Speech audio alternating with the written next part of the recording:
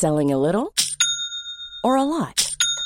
Shopify helps you do your thing however you cha-ching. Shopify is the global commerce platform that helps you sell at every stage of your business. From the launch your online shop stage to the first real-life store stage, all the way to the did we just hit a million orders stage. Shopify is there to help you grow. Shopify helps you turn browsers into buyers with the internet's best converting checkout. 36% better on average compared to other leading commerce platforms. Because businesses that grow, grow with Shopify. Get a $1 per month trial period at shopify.com/work. Shopify.com/work. Ready to pop the question? The jewelers at BlueNile.com have got sparkle down to a science with beautiful lab-grown diamonds worthy of your most brilliant moments. Their lab-grown diamonds are independently graded and guaranteed identical to natural diamonds, and they're ready to ship to your door. Go to BlueNile.com and use promo code LISTEN to get $50 off your purchase of $500 or more. That's code LISTEN at BlueNile.com for $50 off. BlueNile.com, code LISTEN. This is the Cork Today replay on C103. A lot of the papers are picking up on this story about the possibility of Ireland moving to a 4-day working week. And I take it anybody working would love the idea of just working 4 days a week, but still hanging on to your full pay. We all love a bank holiday weekend because we know when we head back into work on the Tuesday, you'll have a shorter week. It's just a 4-day working week. And a 4-day working week, there's been this big campaign behind this programme to introduce a 4-day working week in the country, and it's not about lazy workers wanting more time off and wanting to get paid the same amount, and it's going to get spoken about in the Oireachtas today at the Oireachtas Committee on Enterprise, Trade and Employment. And it seems politicians are going to hear that doing 4 days work for 5 days pay would bring a host of benefits to workers all over the country, including things like lowering childcare costs. Now, the chairperson of the 4-Day Week Ireland campaign, Joe O'Connor, we've spoken with Joe on the programme before. He's really the man who's been really pushing this campaign. He's going to the Oireachtas Committee today, and he's going to put the cause forward for a 4-day working week. And he says it could have a potential revolution in gender equality and also help with the struggle against climate change. So I imagine the politicians will listen with keen interest anything that can help with climate change. He will call for a gradual transition to this shorter working week, and he wants it in all sectors of the economy. He will say that the medium-term objective is for this to become the new default work arrangement. But the key part is there would be no loss of pay. He says their campaign seeks to challenge the always-on culture. And this always-on culture, he feels, has crept into all aspects of the Irish economy, and it makes long hours as a perverse, almost a badge of honour. And he wants to shift public, political and the media narrative about working time reduction. He says a shorter working week is not about lazy workers wanting more time off, as some people would have you believe. He says it's a business improvement strategy, and it's centred on working smarter rather than longer, and also at the same time investing in the well-being of the most important asset to any business, and that's their people. And that's something I've always firmly believed in. And the businesses that believe their most important asset are their people, are the ones I think that are always the most successful.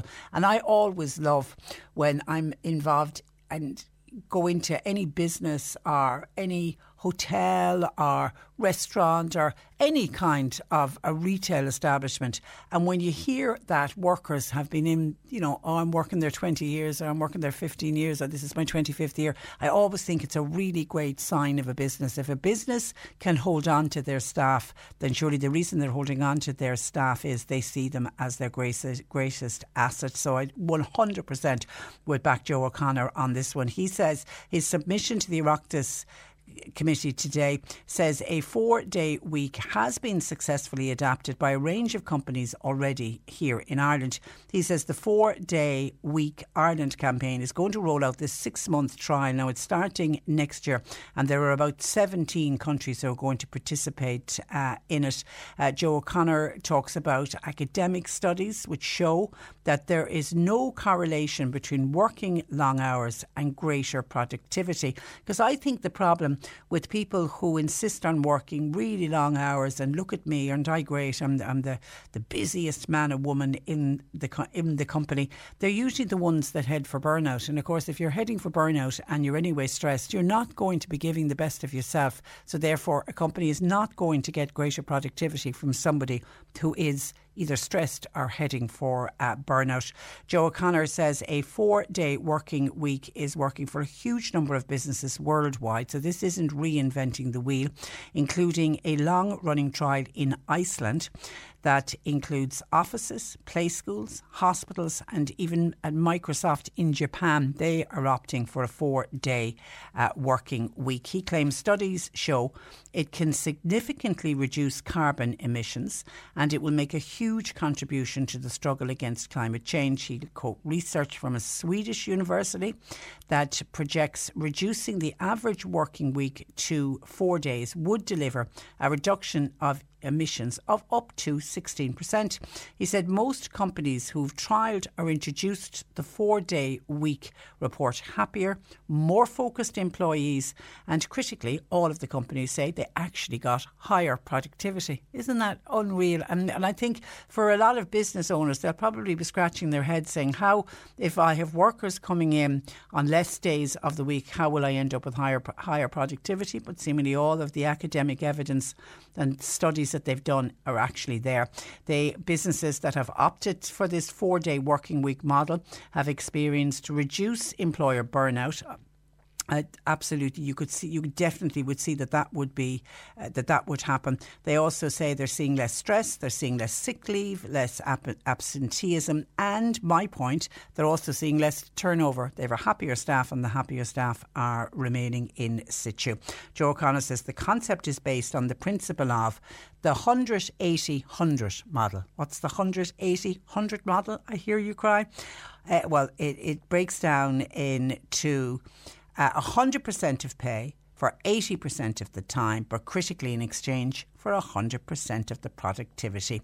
4-day week Ireland was formed. It's been going since 2019, and obviously it includes groups like the unions are there. They do have a lot of businesses involved. They have environmentalists, women's representatives and academics, and obviously but the women's representatives are really in there from the childcare side of it, because even though a lot of the men are stepping up to the mark when it comes to childcare traditionally lands on the lap of the women and the mothers in the family.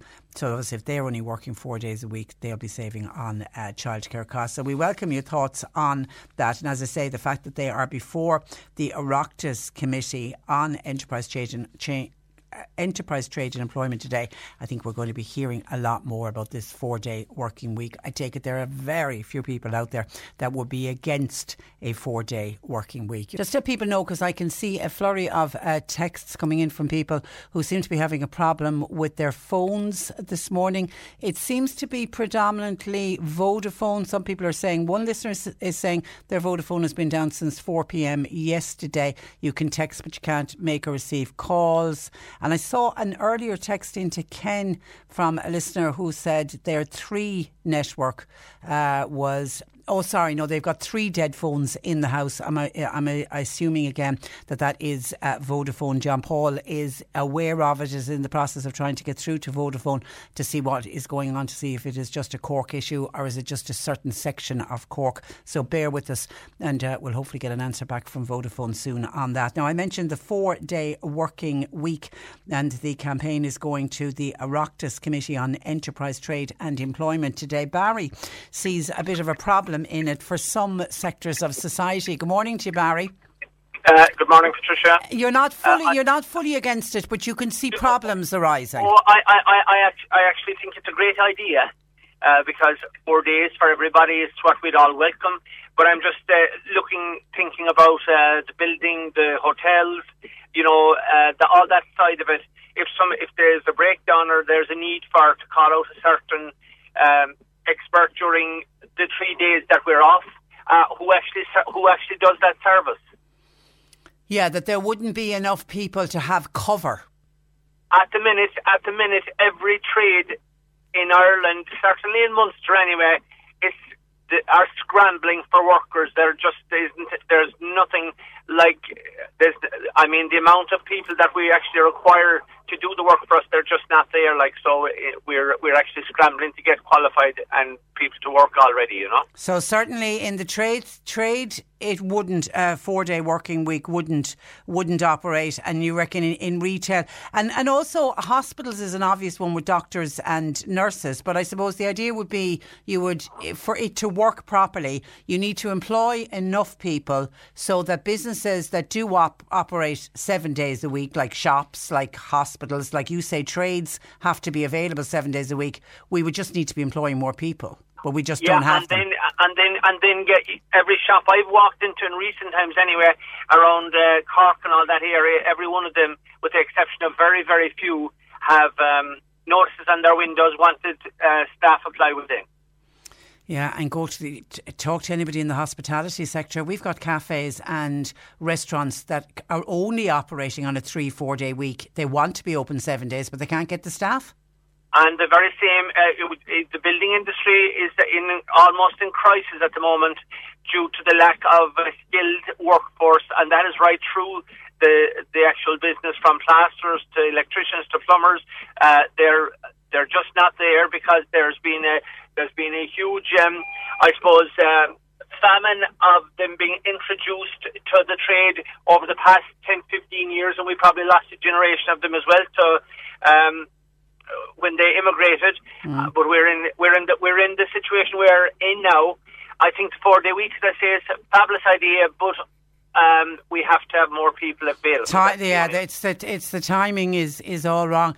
Just on that issue with trades people, Barry, what is the solution? Do we need to look overseas to get workers to come? We do, but most of the people, including ourselves, have looked overseas as well.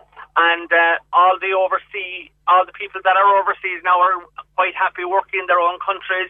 They've got their money is they're being paid decent money, and the cost of living is a lot cheaper in their countries than it is to work here. Yeah. So the chances of getting them over here now are slim and none at the minute. Yeah, it's very different to when they first came. I mean, you look across the water to the UK trying to get the Eastern European drivers to come back, and none of them want to come back either for those very reasons. Somebody else is saying a 4-day working week, that couldn't work with schools. What about teachers? And then here's a good one from Dermot saying, I'm just heading out to ask my cows, how would they feel if I only milked them 4 days a week? A self-employed person must work every day, which is, it's not going to work for everybody for sure. Okay. No, absolutely not. Okay, listen, Barry, appreciate that. Look after yourself and stay safe. And thanks for joining us. Good morning to you. And this is another texter saying, a dairy farmer here would love a 4-day working week. We'll have to negotiate with the cows on that one to ensure productivity. Last time I had a day off, I was in the Bon Secure Hospital when I was getting an epidural for a lower back injury. Goodness me, that sums up the life of farmers who are literally on 24/7. Stay safe out there. Thank you for your calls and comments on that. And can I just say, and I saw this yesterday online and it really, really made me smile. Catherine Ross Murphy. Remember Catherine? She joined us on the programme. Was it last year, just before Christmas? She joined us because she had self-published herself. She'd put together this little book. She'd put together at home called Catherine's Old Time Recipes. And it was filled with recipes that our mothers and grandmothers would have done. And I clearly remember last Christmas using Catherine's Old Time recipe for the stuffing for the for the Christmas turkey. And it's a really, really lovely little book. And she joined us to talk about it. And we got so much interest in it for the various recipes that were in it and people wanting to remember, I suppose, recipes and dishes that were made in their childhood. And that's exactly what Catherine's book was all about. So there were lots and lots of books sold. And of course, the whole premise behind it was Catherine she wanted to make sure that these recipes would be there forevermore for future generations. But she wanted to do it as a fundraiser for charity as well. And she had to reprint more and more and more of the books. Such was the interest. Well, it has been incredibly successful for her. And the latest round of proceeds going to the various charities, she's given now in total to the Community Air Ambulance €12,050. To the St Vincent de Paul, she's given €6,605. And then a collection of other smaller charities, 1,450. So she said when you add it all up, her tiny little old-fashioned recipe book has raised over €20,000. That's just incredible. And well done to Catherine Ross Murphy for putting that book together. Absolutely thrilled that it was so successful, but thrilled on behalf of really good charities who have benefited. Well done to you, Catherine. 1850 333 103. Lines open. Cork Today on C103. With Sean Cusack Insurance's Kinsale, now part of McCarthy Insurance Group. They don't just talk the talk, they walk the walk. CMIG.ie. Now, I was hoping to talk about vacant homes in Cork, an issue that was raised by East Cork Fianna Fáil Dáil Deputy James O'Connor to the Housing Minister Darragh O'Brien, and hopefully I will get to that topic. But James O'Connor joins me this morning, and I feel, good morning to you, James, that I have to instead put the focus of my attention on the National Development Plan, which was announced this week amid much fanfare here in Cork. And there was a number of key road networks mentioned. But we listened with interest and waited to hear what was going to be announced for East Cork. Things like the Fota Road into Cork, the Castlemartyr and the Killa bypasses. None of them included. You must have been bitterly disappointed on Monday. Well, Patricia, first and foremost, thank you for having me on. And you are correct to point out in relation to the National Development Plan being a major issue for my constituency. I was elected on a mandate by the people of Cork East to raise the many needs in terms of our constituency's capital infrastructure. These include roads, buildings of new health facilities, construction of new schools, and all of these issues I've been on your show to speak with you on multiple occasions on behalf of my constituents and the people of Cork East, and I really am thrilled and honoured to have the opportunity to represent them at a national level in Dáil Éireann. And the publication of the National Development Plan this week, contained details of which I personally strongly disagree with. I was expecting that a number of key infrastructure projects would be individually referenced by government, and I had representations and commitments to the people of Cork East and to me as their TD that some projects would be included, with particular reference to Castlemartyr and Killa in terms of the N25 upgrade.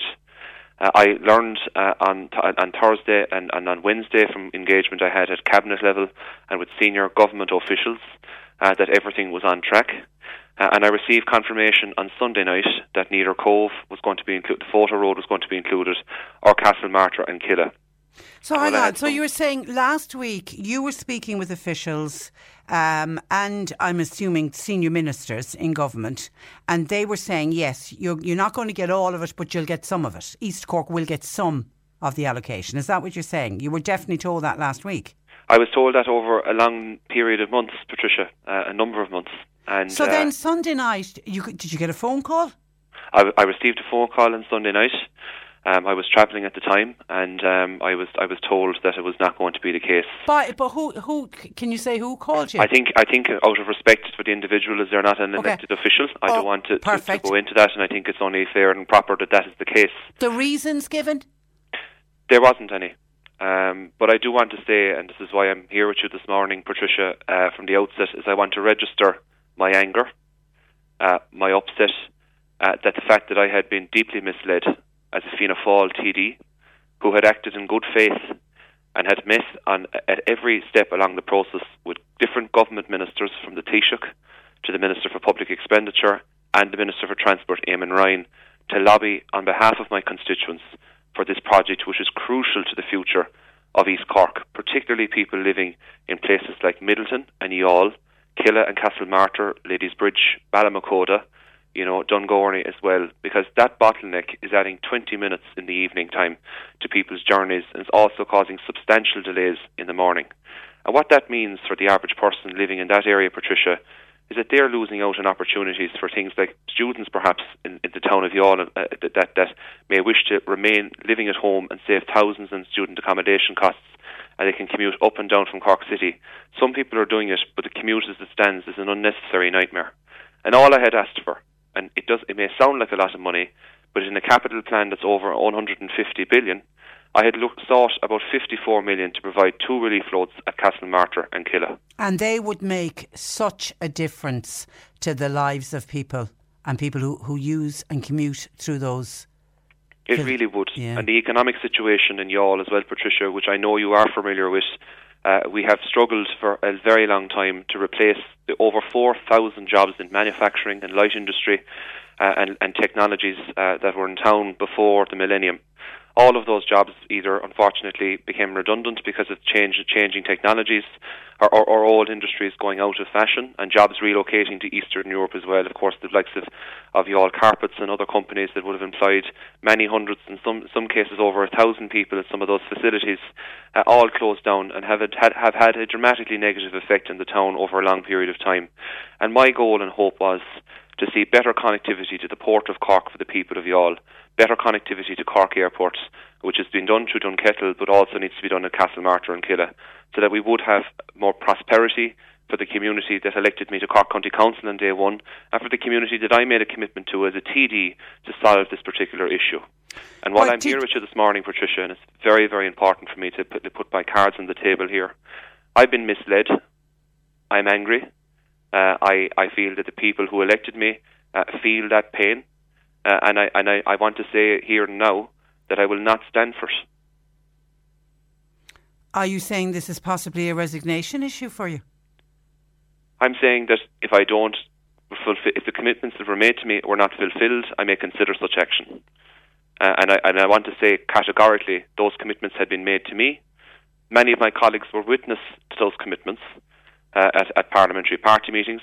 But I would like to say on the record and to inform people of where things stand that I have been in intense conversations and negotiations with the Taoiseach's office and with other senior cabinet ministers since Sunday night.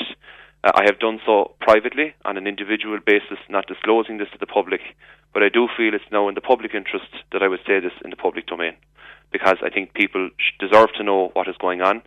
I've also been quite hurt by the actions of some local independent county councillors who sought to use this as a stick to beat me, which is completely and utterly untrue. I have been fighting the good fight as hard as I can behind the scenes, and I will not put up with the current situation, because the language included in the NDP, and you may be aware, Patricia, some people may have heard it, although there was individual referencing of the Castlemartyr Killa project, this only came as a result of the conversations I would have had late on Sunday night and early on Monday morning. Yeah, I was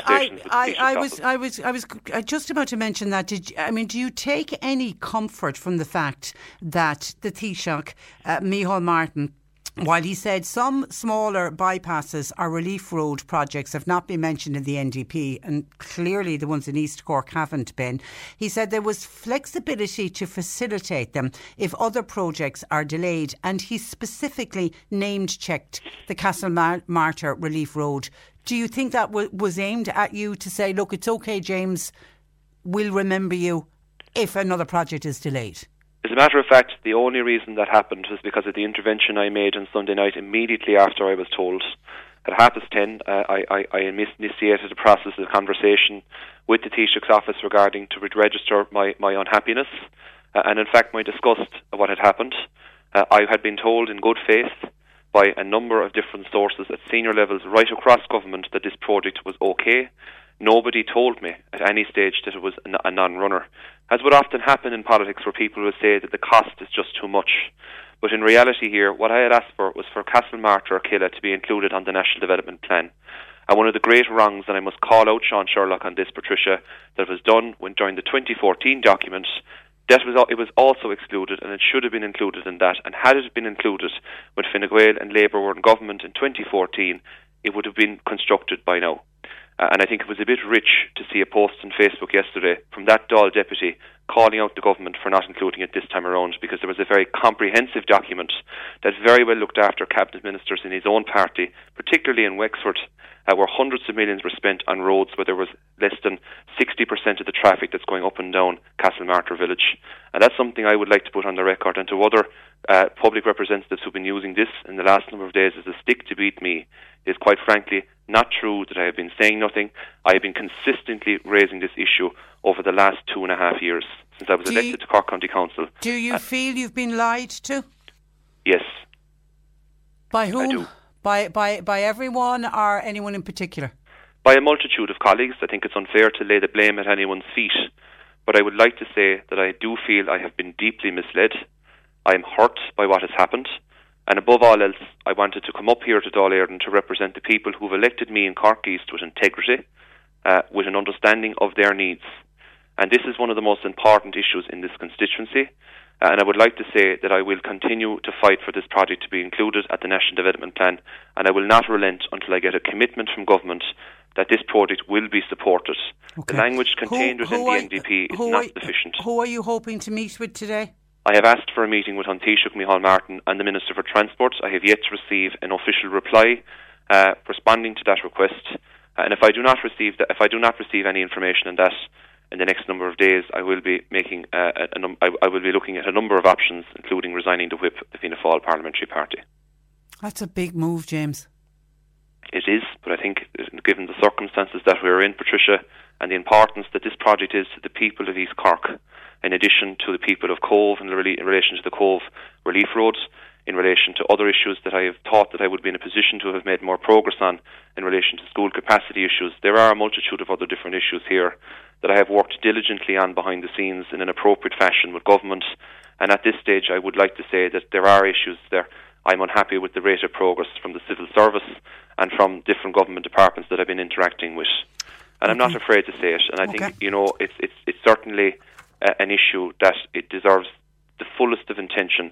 And I think it's a bit rich for the Department of Transport to be prioritising projects that will cost up to 10 billion, including Metro North and the Metro Link in Dublin, when projects in my constituency that are under 100 million in value were ignored in terms of their importance, when they really were crucial to the development of our county and the constituency of Cork East. Okay. And I also wish to reference as well, Patricia, and I don't want to go without mentioning it, what happened in relation to the N73 and funding being pulled is something I have been working on in the last number of weeks.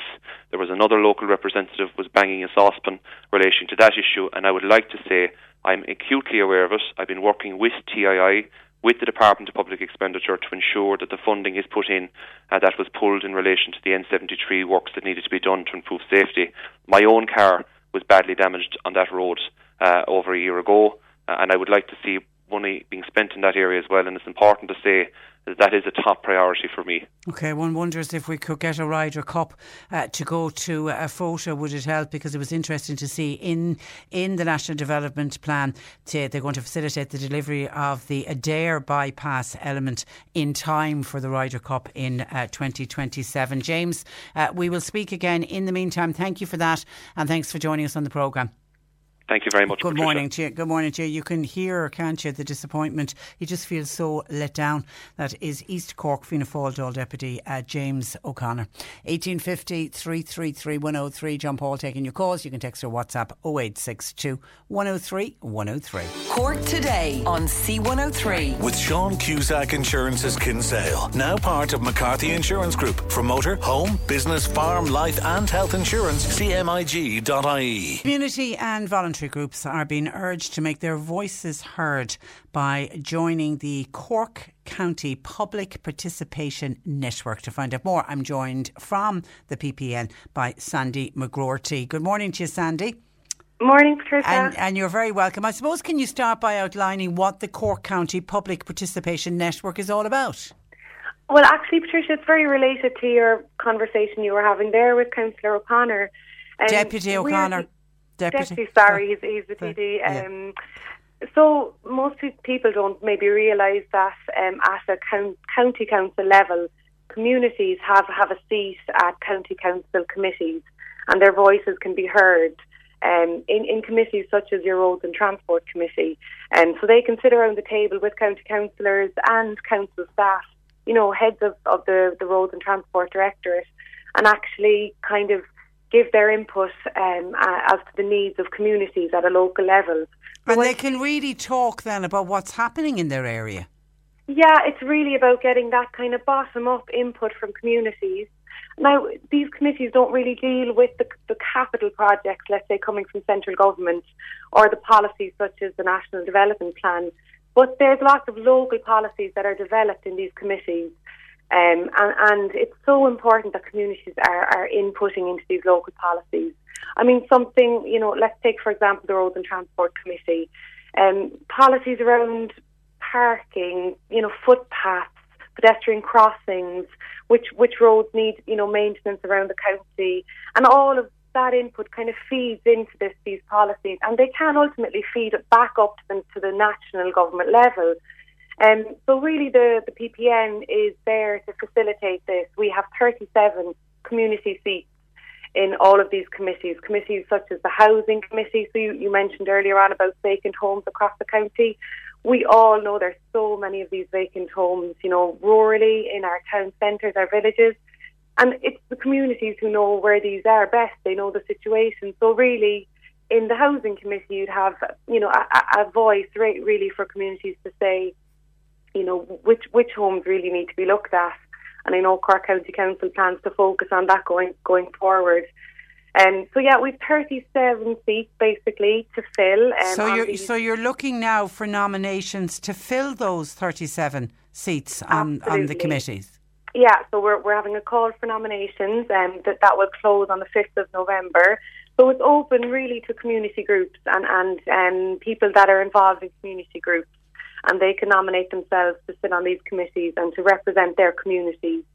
When you say community groups, what are we talking about here? Community councils, tidy towns groups? Oh my God, yeah. We have about 1,000 groups already on our network, and they range anything from your community councils, tidy towns, art groups, theatre groups, environmental groups, social inclusion groups.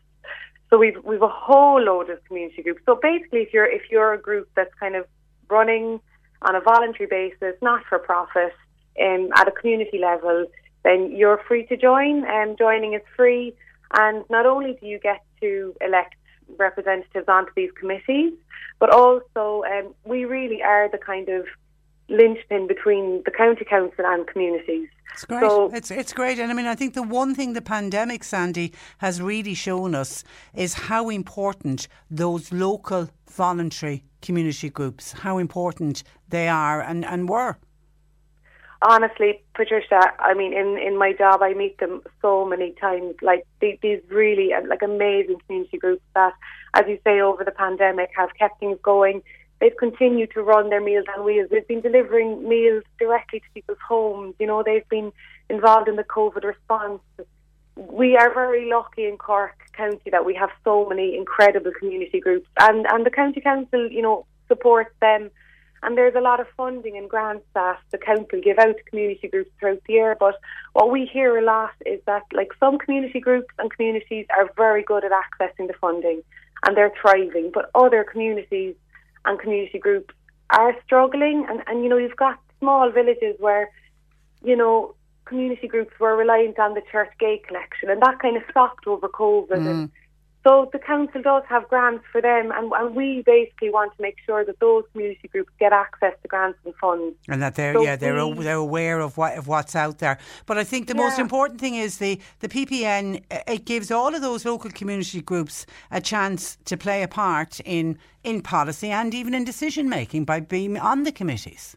Yeah, it's actually an incredible opportunity for community groups to really have their voices heard and to sit around the table with your county councillors and your kind of high-level council staff. And these committees will meet a few times a year, and they can really, get their voices heard and represent their communities. Brilliant. How can people find out more, and how can people get involved? Yeah, so as I said, any community group group can join for free. Go onto our website at corkcountyppn.ie. You can easily join. We run free training as well for community groups at the moment. There's 3 trainings coming up around fundraising, around social media for community groups, GDPR for community groups. So we really try to support community groups to build their capacity to, to really grow and network with each other. So yeah, they can just go onto our website and they can join very easily online for free, and they can also give us a call. All our details are there on corkcountyppn.ie. Okay, listen, we wish you luck with it, Sandy, and thanks a million for joining us on the programme. Thanks, Patricia. Good morning to you. Bye-bye. Sandy McGroarty there of the Cork County PPN. You're listening to Cork Today on replay. Phone and text lines are currently closed. I want to go to a breaking news story, and Paul Byrne, the Southern correspondent with Virgin Media News, joins me. Good morning to you, Paul. Good morning, Patricia. And Paul, this is to do with a search for a man who put a knife to the throat of a taxi driver. Yeah, it didn't happen last night. It didn't happen in the early hours of this morning. It happened in the last hour or two. I've been talking to a number of taxi drivers, and they said it just goes to show what they're up against when they're out there trying to make a living, trying to earn a crust or put bread and butter on the table.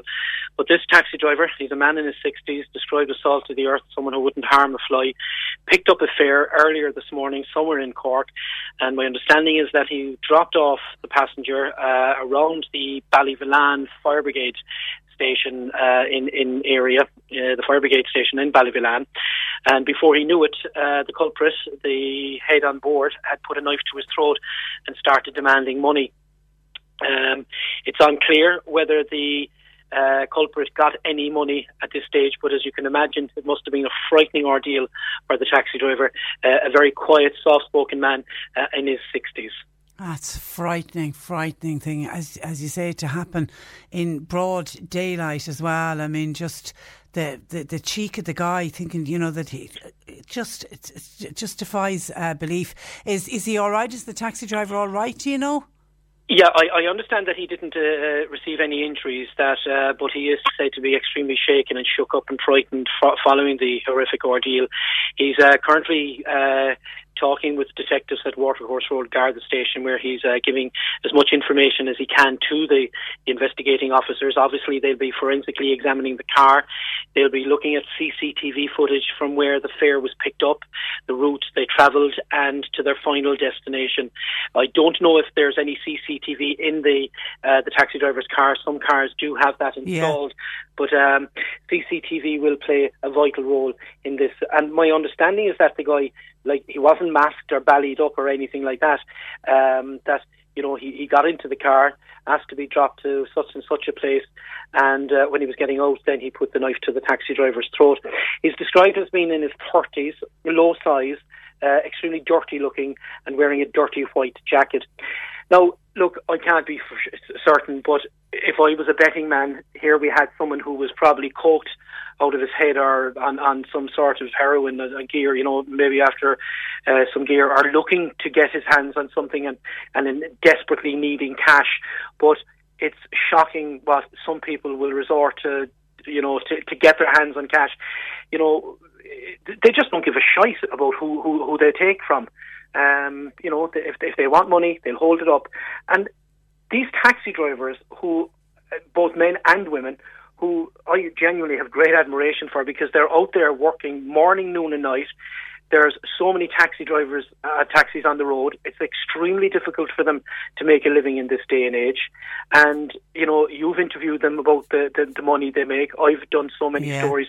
You've fellas and girls going out there at 6 o'clock in the morning, and by lunchtime they'll be lucky if they have 10 or 15 quid in their pocket after paying for their juice and their tax and insurance. They're really, really up against it.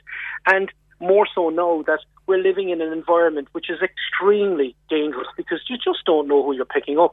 And if it wasn't for taxi drivers, you and I and others and all your listeners this morning sometimes wouldn't get home from the post late at night. You're so right. You're so right. It's a service.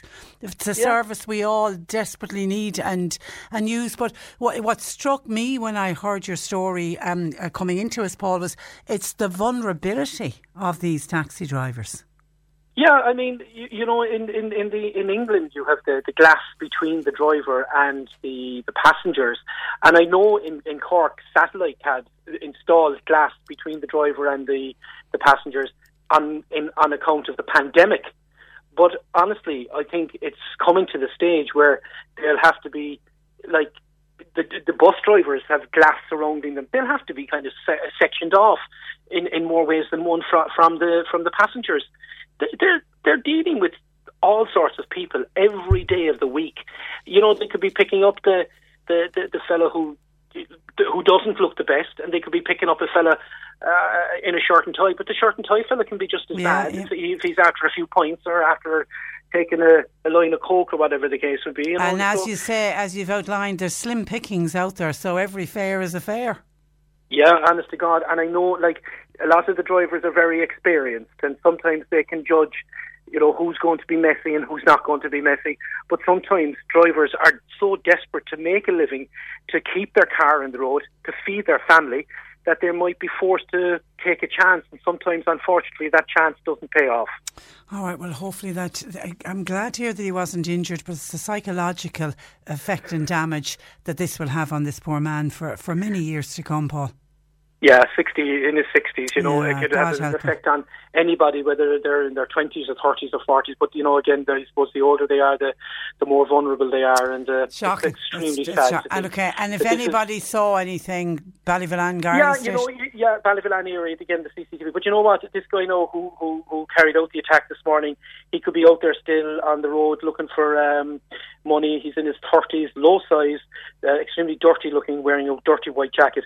And look, you know, again, if any drivers are on the road this morning looking at someone that matching that description, just call the guards and say, look, there's a fella there that might be of interest to you. You know. Well done. Okay, Paul, listen, thank you for that. Cheers. And thanks for joining us. That's Paul Byrne-Sutherland, correspondent with Virgin Media News, and we pass on our very best wishes to that taxi driver in the city and hope that he will be okay. As Paul said, he's speaking with the Gardaí, speaking with detectives at the moment to try to see if they can catch the person who pulled a knife to his throat in the last hour. 1850 333 103. Some of your thoughts and comments coming into the programme. A number of people reacting to my chat with Deputy James O'Connor, Cork East Fianna Fáil Dáil deputy, and you could hear in James's voice there was a mixture, I think, of annoyance, but also a mixture of sadness and a feeling that he'd been let down, I think, by his party and let down by the civil servants and the people who were putting the National Development Plan together, because he had been promised that in particular the Castlemartyr and Killa bypasses would be included. He'd obviously been fighting for the upgrade on the Photo Road into Cove as well, but that's a much bigger project. He was hoping some of the smaller ones would have gotten included, and then everything was going fine up to Sunday night. He gets a phone call to say, oh, sorry, James, the projects you've been fighting for are not going to be included. And you could just feel how let down he felt, I think, when we interviewed him. And actually a number of people are picking up on that and on the way James spoke. Just to give you an example of some of the comments in the TD, Deputy James O'Connor, who spoke with you, Patricia, in the last hour, I feel is quite unusual. He challenges my scepticism about politicians. At least he has the integrity and the courage to speak out, says this listener. And the girls in Mallow says, well done to young James O'Connor for speaking so well. The best of luck to him in what he is doing. Hopefully he will be looked after and the road projects that he is calling for will be included. And Heidi said, Deputy James O'Connor sounds like the kind of guy we need more of to work on behalf of the people in the government. More power to him. And as he said, he's gone in now to meetings to try to see if he can get the government to change their mind and at least include Castlemartyr and the Killa bypass. But, you know, I asked him straight out, was it a resignation issue? And he said, yeah, it is something that he is contemplating, giving up the whip of the Fianna Fáil party. And someone else says, is he the youngest TD? Yes, he was the youngest TD in the current Dáil. He was elected at the last election for his first time out. He had been a councillor before that. Morris says James needs to grow up. up. This is what politics is all about. And Ross says, what Cork East needs badly is an old rail line. The old style rail line to relieve the roads. It's got cycle lanes on track, says Ross, but what they need is a more upgraded and better rail service into East Cork.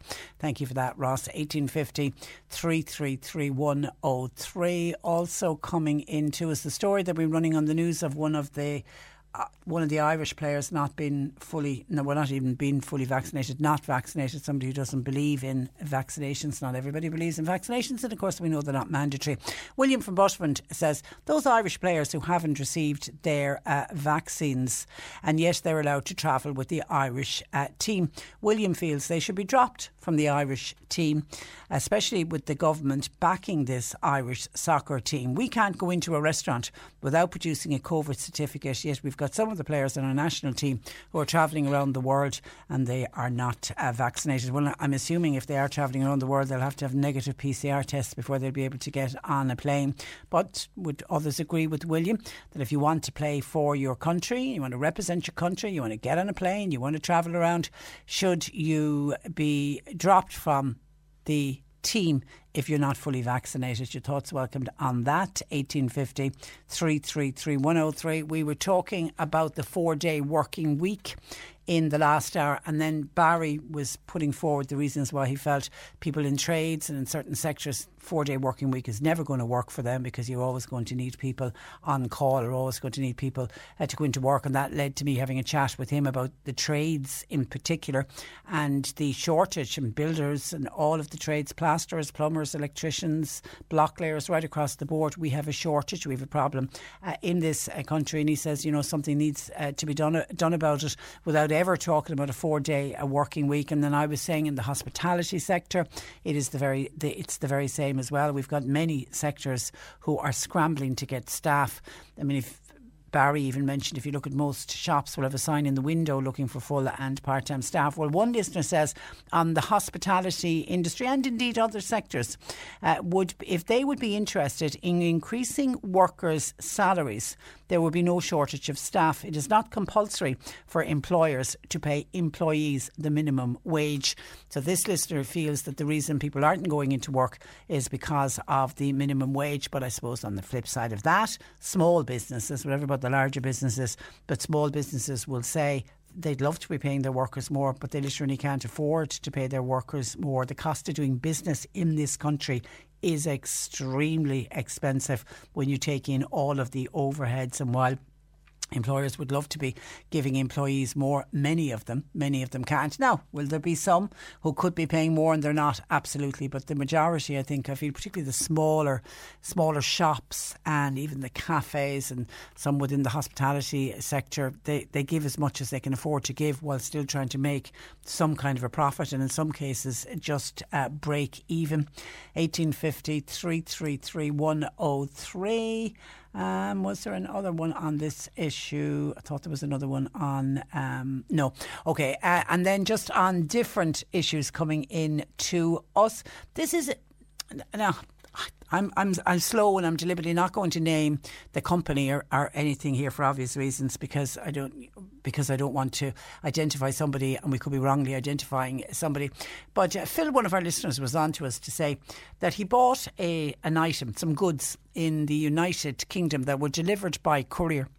And when the courier arrived, there was charges on the package. Obviously, this is all to do with Brexit, and some companies in the UK, when you're buying online, as you're checking out, you'll pay the taxes and the VAT and whatever else, and it's all done as you are doing your transaction. But other companies not in a position to do that, and it's when the courier arrives, you've got to pay whatever's due to revenue on that package. You've got to pay the courier. So Phil ended up in that position back in June, and when the courier arrived, Phil paid the guy in cash.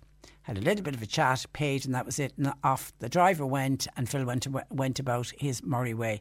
Lo and behold, the courier company has now contacted Phil to say you never paid those charges, and that they now want him to pay the charges.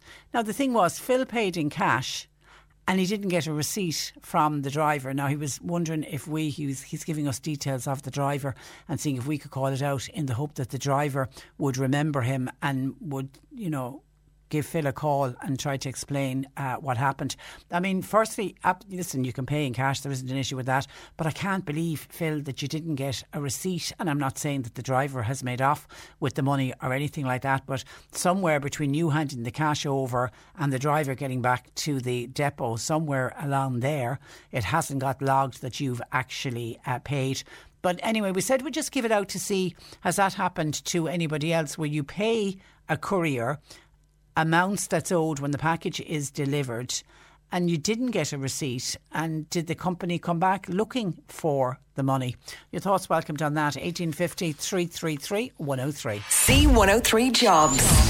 A customer care representative is wanted for a Mallow betting shop. You email bbookmakers@gmail.com.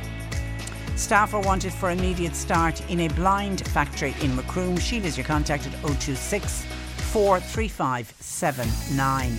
Newmarket Credit Union, they've got a vacancy for a cashier. Now, it's to cover a maternity leave. You send your CV, please, to d.barrett@newmarketcu.ie, and please note the closing date is this Friday, the 8th of October. And an early years practitioner is wanted to work under the AIM model. It's 15 hours per week. It's in the North Cork area. CV to cleverkidssbm@gmail.com. You'll find all the details and more job opportunities online now. Just go to c103.ie/jobs for more. This is C103. Cork Today on C103. With Sean Cusack Insurance's Kinsale, now part of McCarthy Insurance Group. They don't just talk the talk, they walk the walk. CMIG.ie. Harry McGann, who is a young former referee now. We spoke with him back in 2019 when he was forced to give up a job he loved doing as a referee, but we're having difficulty getting through to them. But John Paul is going to press on with it. But the reason that we were asking him to join us on the programme was the soccer match had to be abandoned here in Cork last weekend, and the reason that it had to be abandoned was that the referee walked off because of the amount of abuse that the referee was receiving. And lo and behold, on the front page of the Echo today, they are running a piece saying that there are many matches that have been forced to cancel because of the abuse by referees. And because of that, the organisation that represents referees, there is a society, it's the Irish Soccer Referee Society.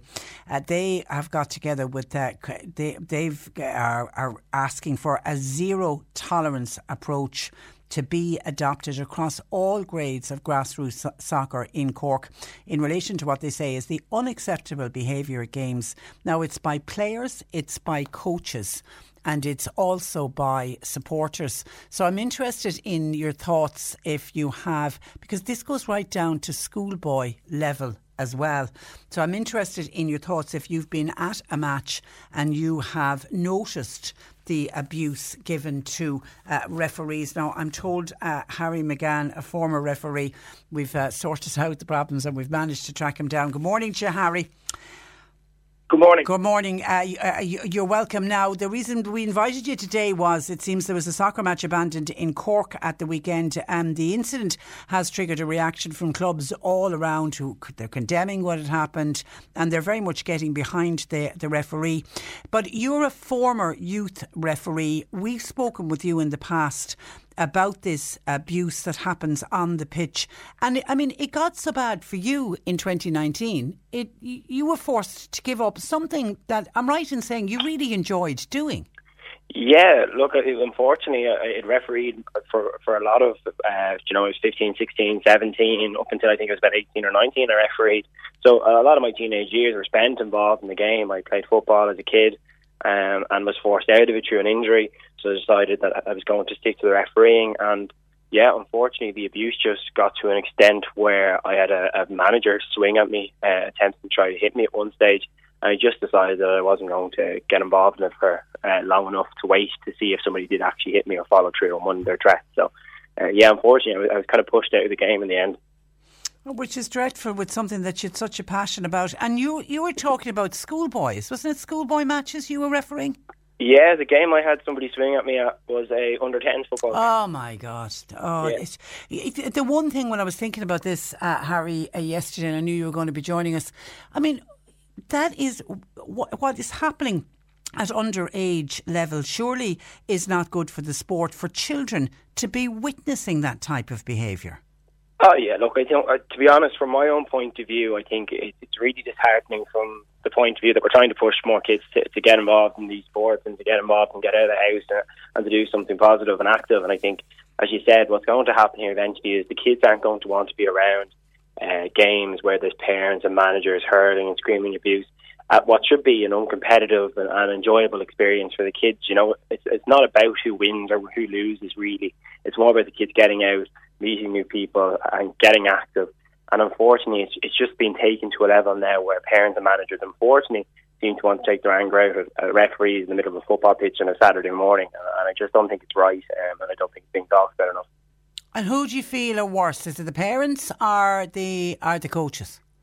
Oh, I think it's a mix of both. It tends to be if a parent is screaming on and nobody's saying anything to them, that there's a general acceptance then on the sideline from everybody. You know, it's never usually one individual, and if it is, it's rare. It's usually a handful of parents who are get behind it, and then the manager.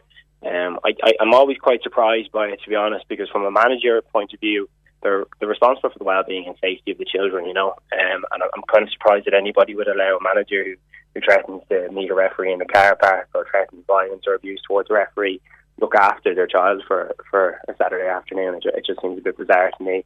But yeah, I think it's everybody at this rate, and I think it's getting worse. And would you have seen other parents or other coaches calling out somebody to say, you know, stop saying that, stop doing that, and calling out the abuse? On some occasions, yes, you do have parents who would look at a manager or tell a manager that they need to quiet down or be a bit more respectful, and it's always appreciated, and I think it's a good sign. But unfortunately, it doesn't happen often enough, and as a result, as I said, there's managers who are threatening all sorts of behaviour during football matches. So I think, to be honest, the only way we really are going to address this is if people speak up on the sideline. Yeah. They see something happening, they say something, and they act on it before it gets out of hand.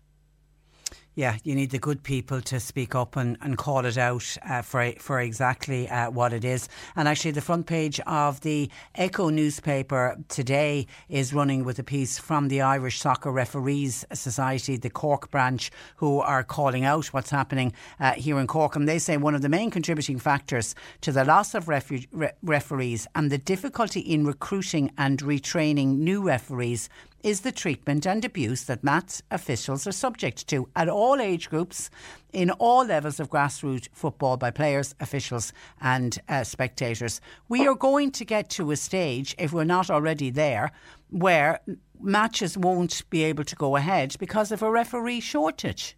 Yeah, absolutely. And I think, to be honest, we might already be there already. I've heard stories of games not going ahead all across the country, or there not being enough officials to give a right amount for a game. So I think we have probably reached the stage where there actually isn't enough referees for matches now. And unfortunately, it will get worse, and people will realise that come Saturdays and Sundays when they're supposed to be going out to play football, that it's not going ahead because, unfortunately, nobody wants to referee the game because it's not worth their time and it's not worth the abuse. And by the way, if parents or coaches are spectators or whoever's involved in this abuse, if they're identified as abusing the ref, how are they dealt with? Are they banned from the sideline? Are they fined? It's usually a mix of fines and bans. Now, I've made comments in the past, and I stand by this, that I don't think there should be. I think there should be a zero tolerance approach to this. I think we've reached the stage now where the short term bans and the small fines aren't enough, and they're not desensitising people enough to remain quiet and to behave properly on sidelines. So I think what was a couple of fines and a couple of bans here and there, at one stage needs to be, if you're going to do this, you no longer have a place in the game, and there needs to be a zero tolerance approach to really get it out. Yeah, and I know that the Cork branch of the Irish Soccer Referees Society, they've issued a directive to all their members across all the leagues in Cork to adopt a zero tolerance approach, and if that means abandoning the match, it means abandoning the match, which is unfair then on the players who are not involved in the abuse. Yeah, look, it's not fair on any child who wants to go out and play a game of football with their friends at the weekend that they have to listen to, abuse and threats being hurled at people.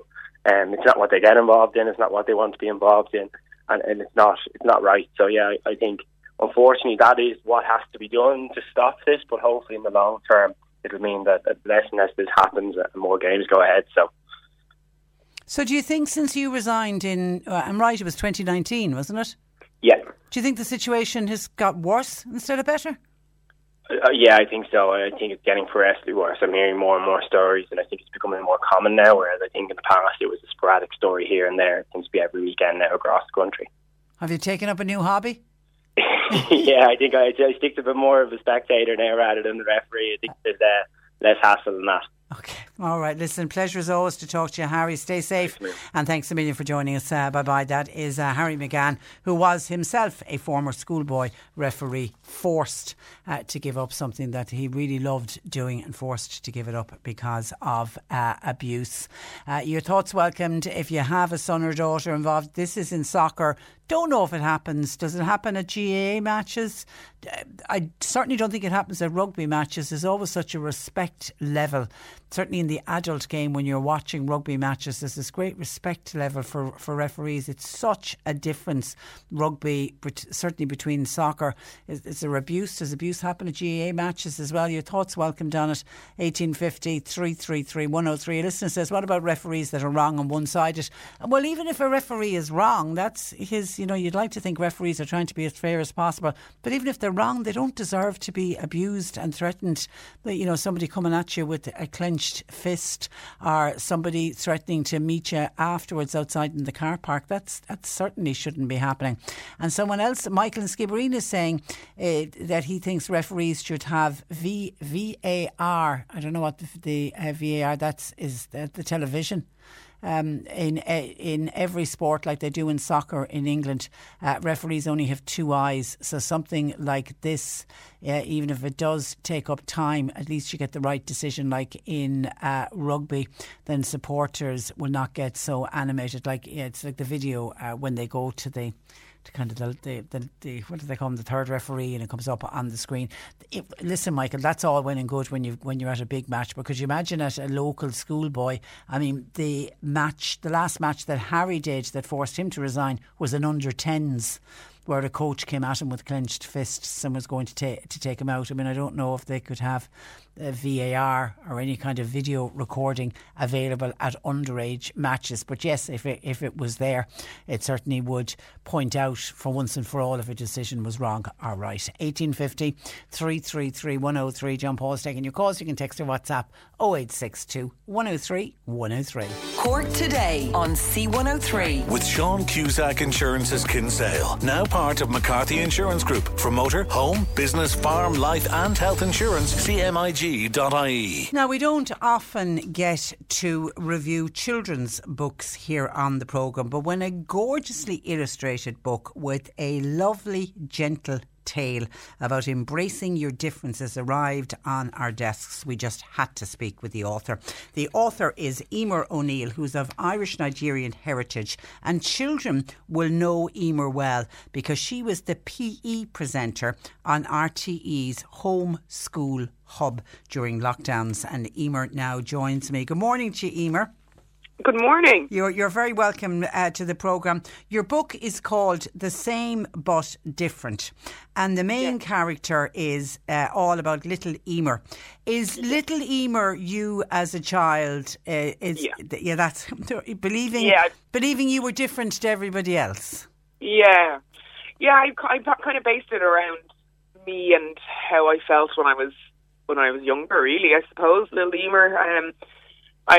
I remember, being kind of really sure that I was different, and I think I was about 5 when I realised it.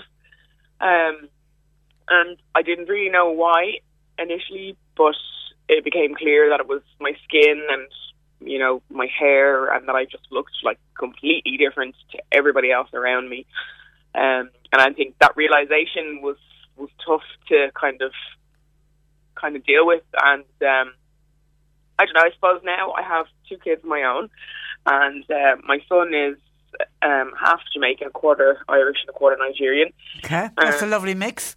It's an amazing mix. Like, come on, like, it's unreal. But you know, there still aren't any books out there, you know, like that are Irish based. You know, we need our own resources, because everything that I go to find, maybe to help me talk to him about certain things to do with racism, it's all American. And so it's been one of my things that I'm just like, we will have Irish resources. So we've got a kid's book, you know, that can help mums and dads and carers and mentors and teachers start talking about this, because even though the word racism is not mentioned in the book at all, you know, you get the gist, you know, because I talk about my skin and I talk about my hair and I talk about being different. But I also have different characters in there. Like I have a boy with a cochlear implant.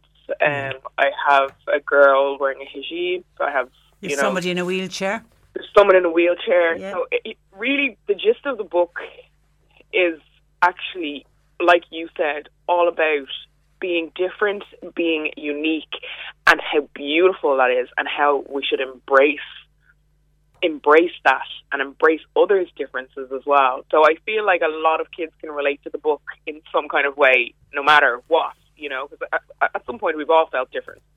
You know, and so as I say, when it landed on my desk, I mean, the one thing that popped out was the illustrations. Tell me about Debbie, your illustrator. Oh, wow, she's amazing. She's Indonesian.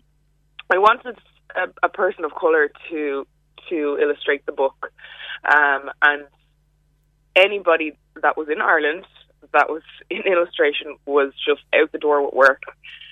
So I had to go to look in England, and I looked in the US, and everybody was just up to their eyeballs, and that's great. I'm delighted to hear this, you know. But anyway, we found Debbie, and I think it was meant to be because her stuff just blew me away, and I think it's just so beautiful, the illustration and the colours, like the palette that she used. The colours are so vibrant. Like my son brought the book out to his friends before it had actually been released. I thought that was really cute, by the way. So he was proud as punch. I'm like, where are you going with the book? He's like, I'm going out to show the lads. It's like, okay, that's so cute. And the lads all loved it. You know what? I went out after a while, because of course, I mean, they're my demographic. So I'm like, well, what do you think? And some of them were like 11 and 12, and I would kind of say it's primary school level book, you know, maybe up to maybe first class. But I've had adults say that, like, I bought the book myself. I really liked it. So I'm like, okay, cool. Like, I don't want to put an age on it, so. But one of the boys said it's a really good message and it's so important. And then another boy goes, I just love all the drawings. Like, they're really nice. And it'll start conversations, and that's really there's a message, but and because we live in such a multicultural society today, we do. Emer. So do. We are so diverse, but that diversity is just, it's not represented across the board. It's not represented in education, in government, in our Gardaí. It's just not, and we need to do better at that. It's just one of those things, and I've tried to do as much as I can on my side. I've done work with Olympic Ireland with the Don't Scroll By campaign. I helped write an anti-racism module, how to prevent it and how to deal with it, with the INTO, the National Teachers Organisation for Primary Schools, and it's a module to train teachers to step back, recognise their own unconscious bias, their own privilege, and then to see how diverse they are within their classroom, within their school. Is it something they do every day, or is it just during Black History Month, or, you know, and this is like diversity. Mainly we're talking about racism, but I mean, it's across the board. For me, it's a fight for minority groups, period. You know, and that's so important, that everybody is represented. Everybody should be able to see themselves represented somewhere. Yeah, absolutely. You know, absolutely. And I think your book is going to be a fantastic tool for teachers to use in the classroom. I really think it is. And I mentioned you were the kids certainly will know you from the home school hub. Was that great fun to do?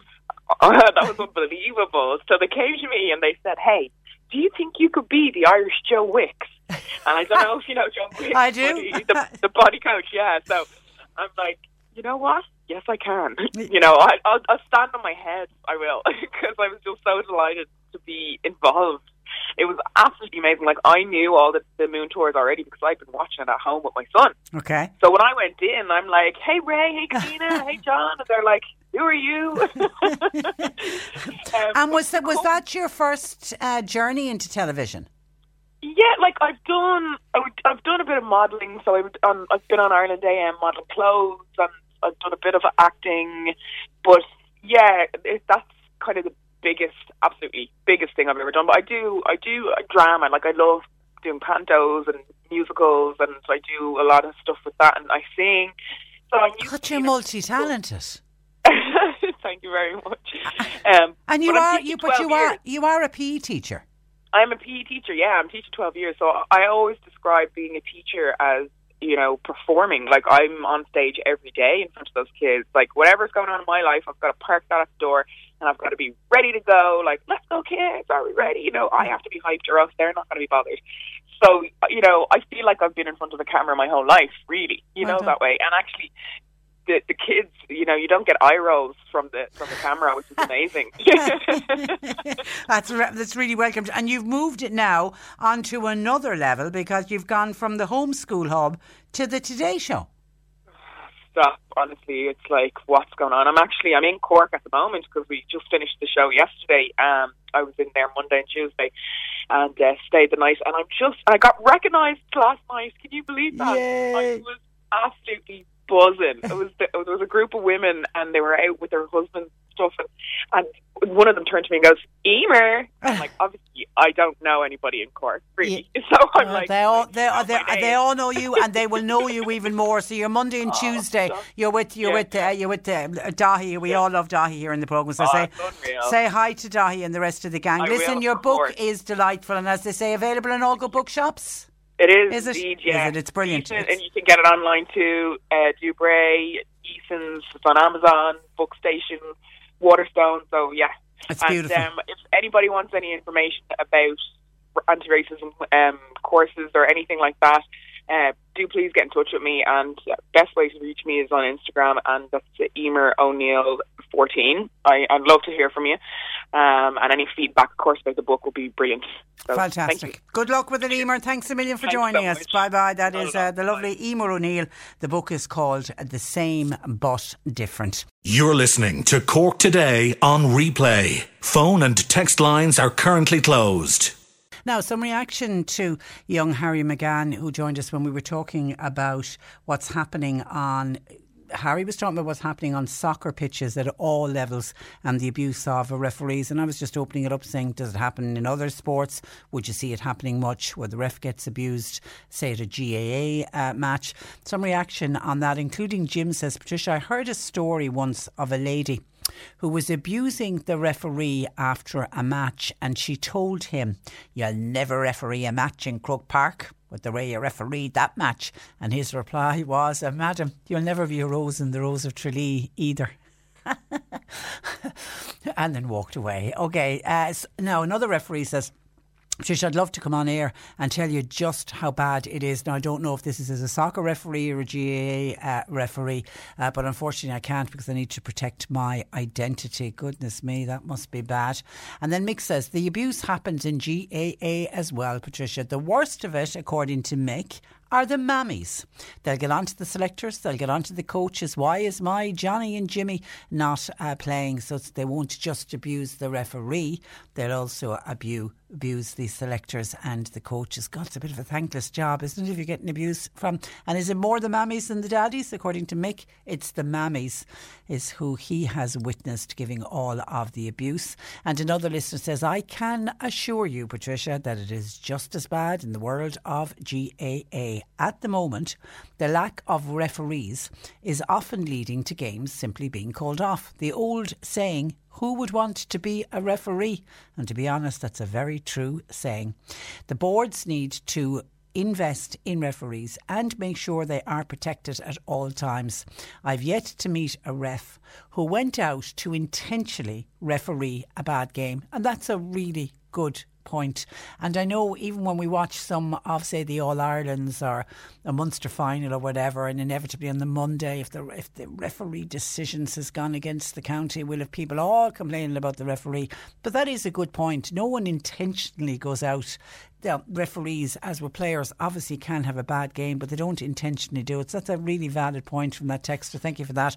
Who says the future for refs is bleak, with nothing coming through. So while we'd been specifically looking at the soccer referee issue, because that's what's getting a lot of attention at the moment, and they're having a problem with lack of referees, and they have a number of referees who are due to retire. They have a number of referees who are leaving because of the abuse. That the soccer, because that group that I mentioned, the group of kind of an association of soccer players, here the Cork branch, are saying that they simply don't have enough. I think there's 75 referees for soccer available to cover all the games in Cork every weekend, and because they don't have enough, several leagues have been forced to cancel. So they reckon something needs to be done.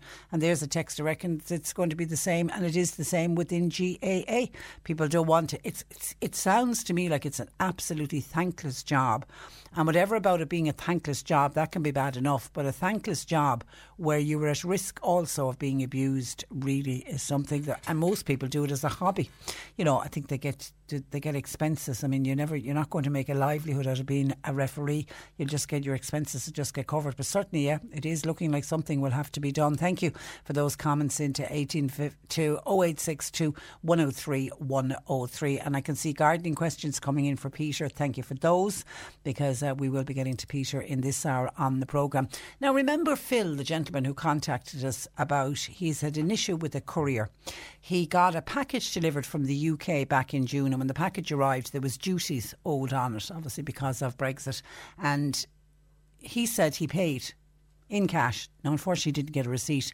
And lo and behold, the courier company has come back to say you owe duties and you didn't pay and blah, blah, blah.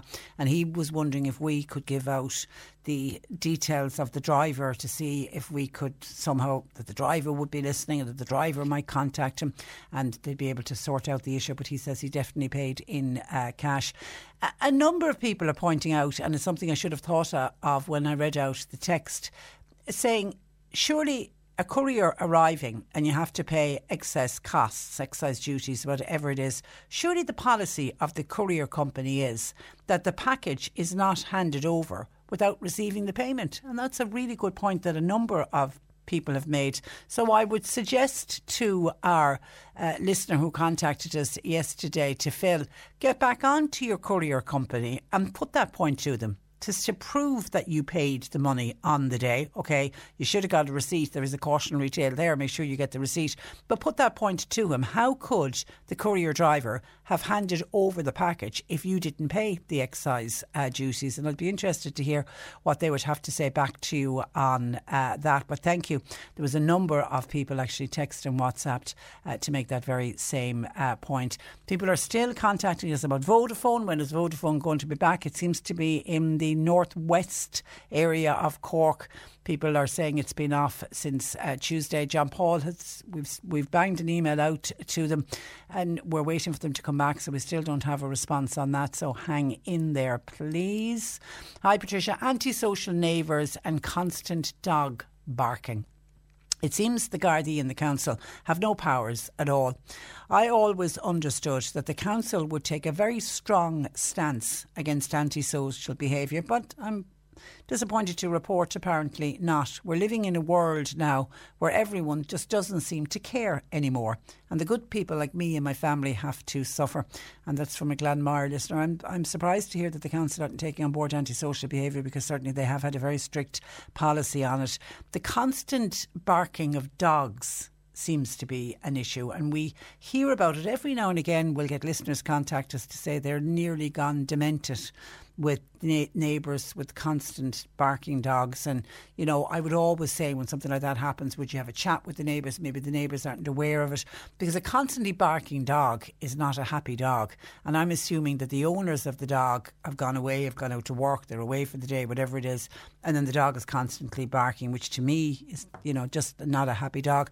But maybe the owners are unaware of it. And inevitably when I'll say to people, well, have you tried interacting with your neighbours to say, are you aware that, you know, Fido is barking? barking all day or late into the night or whatever. Most people tell me that the type of neighbours that allow their dogs to bark incessantly are not the type of people that you can approach. So it really is a tricky one. But I would keep bringing it up with the council. I don't know what the guards can do about barking dogs. Is it a noise issue? It's a nuisance issue more than anything. I would keep bringing it up with the council. I remember the squeaky wheel always gets the oil. Just keep making your complaints and get on if you have a local councillor. Local councillors are really good about bringing up issues and keep records of every time that you contact them and just keep at them. If it's as bad as you're saying it is in that text, then you need to do something, because it's not right, as you say. Why should you and your family have to suffer because you're living beside antisocial neighbours, and you also have the added problem of barking dogs?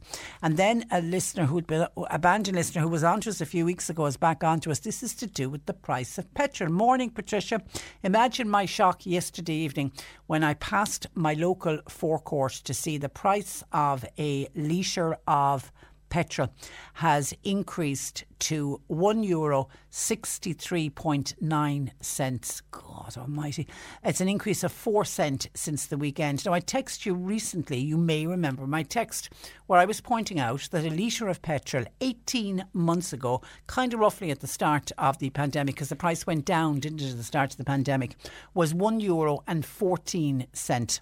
And now it's gone in 18 months from €1.14 to today, €1.63. With the price of electricity going up and prices going up across the board, where is it all going to end? And we have a budget next week. God help us all, is all I can say, Patricia. And that comes in from a Bandon listener. And certainly you're right, we do have a budget next week. And don't forget, part of the budget is going to be in line with the Finance Act that was passed last year. The carbon tax will be increased by another €7.50 for this year. It'll go up to, now I never quite understand how this all works out, but it goes up to €41 per tonne, and it'll go up by the same amount in every budget until 2029. And the knock-on effect of that is it pushes up the price of petrol and diesel and home heating oil. I'm told a 60 litre tank of diesel from, I'm assuming, midnight next Tuesday night will increase by €1.48. And for a tank of petrol, a 60 litre tank of petrol will go up by €1.28. Other fuels will go up, but the increase for that doesn't happen until May. They always do that with the carbon tax, because of the winter months and people needing to stock up on home heating oil. So they always hold off. They'll put it straight away on the petrol and the diesel, but they'll hold off on the home heating oil. But it does mean next May, when you're filling up, say, a 1,000 litre tank of home heating oil, there will be an extra €19.40 because of the €7.50 that they're putting up on the carbon tax on the budget next Tuesday. And as I say, it's going to go up by that every single year until 2029. It's just, that listener is right. It just seems to be never ending. Everything going up in price. 1850 333 103. Our lines are open. If you have a gardening question for Peter, please do your best to get it in by text or WhatsApp, because the phone lines have been extremely busy today for John Paul. He's literally just not getting around to all the calls. So you're better off, if you need to get a question in, to text or WhatsApp it to 0862 103 103. The C103 Cork Diary. With Cork County Council delivering roads and housing, community and business supports all across the county. See corkcoco.ie. Now, we mentioned actually Meals on Wheels earlier when we were talking about the community and voluntary groups. Well, Mallow Meals on Wheels, they deliver hot, nourishing dinners Monday to Friday to the elderly, the housebound and the infirm within the Mallow area. Now, weekday meals, they can also be arranged And if you know somebody or you are somebody who wishes to avail of what is a fantastic service, you can ring morning times between 10 a.m. and 1 to 022 51441, or outside of those hours you can contact Eleanor at 087 289 1641. Now, a meeting regarding starting a men's shed in Doneraile is due to be held in the Presentation Pastoral Centre on the Convent Road in Doneraile tomorrow evening at 7:30. Frank Clark of the Irish Men's Shed Association will attend the meeting. He'll give a talk on how you set up a men's shed, and anybody interested is welcome to come along tomorrow evening at 7:30. And Duhallow Vintage Club, they've got a vintage run in aid of cystic fibrosis. That's next Sunday. They'll leave Drumtariff Parish Hall with registration at 10:30 in the morning. Cork Today on C103. With Sean Cusack Insurance's Kinsale, now part of McCarthy Insurance Group. They don't just talk the talk, they walk the walk. CMIG.ie. Just on the abuse that some referees are getting both in soccer and in GAA, John in Blackpool says, Patricia, on the abuse of referees, when I played schoolboys soccer in Ballyfihan, the referee sent the manager of one team to stand behind the ditch because of the abuse he was given. They ended up walking home after the match. They were brothers, says John in Blackpool. Thanks for that, John. Hi, Patricia. Recently I gave a red card to an under 15 GAA player, and it was for continuous abuse towards me during the match. After the match, I got a further feed of abuse from the player's father. That's from John, who is a referee. And someone else says, abuse comes from all sectors. I'm a coach, and the only time you will see a parent is when they want to give out to you. And yes, I agree with previous commentary. Women are worse. And by the way, I'm a woman myself. Thank you for that. That's texting to 0862 103 103. Keep your gardening questions coming, please, because Peter Dowdall will be joining us in the final half hour of the programme. Now, there has been some upset and disappointment on the Beara Peninsula with the news that Co-Action West Cork are to temporarily close their residential and respite homes in Castle. Life is full of what-ifs. Some awesome, like what if AI could fold your laundry? And some, well, less awesome, like what if you have unexpected medical costs? United Healthcare can help get you covered with Health Protector Guard fixed indemnity insurance plans. They supplement your primary plan to help you manage out-of-pocket costs. No deductibles, no enrollment periods, and especially no more what-ifs. Visit uh1.com to find the Health Protector Guard plan for you. Hey, I'm Ryan Reynolds. Recently, I asked Mint Mobile's legal team if big wireless companies are allowed to raise prices due to inflation. They said yes. And then when I asked if raising prices technically violates those onerous two-year contracts, they said, what the f*** are you talking about, you insane Hollywood ass f- So to recap, we're cutting the price of Mint Unlimited from $30 a month to just $15 a month. Give it a try at mintmobile.com/switch. $45 up front for 3 months plus taxes and fees. Promo rate for new customers for limited time. Unlimited more than 40 gigabytes per month. Slows full terms at mintmobile.com.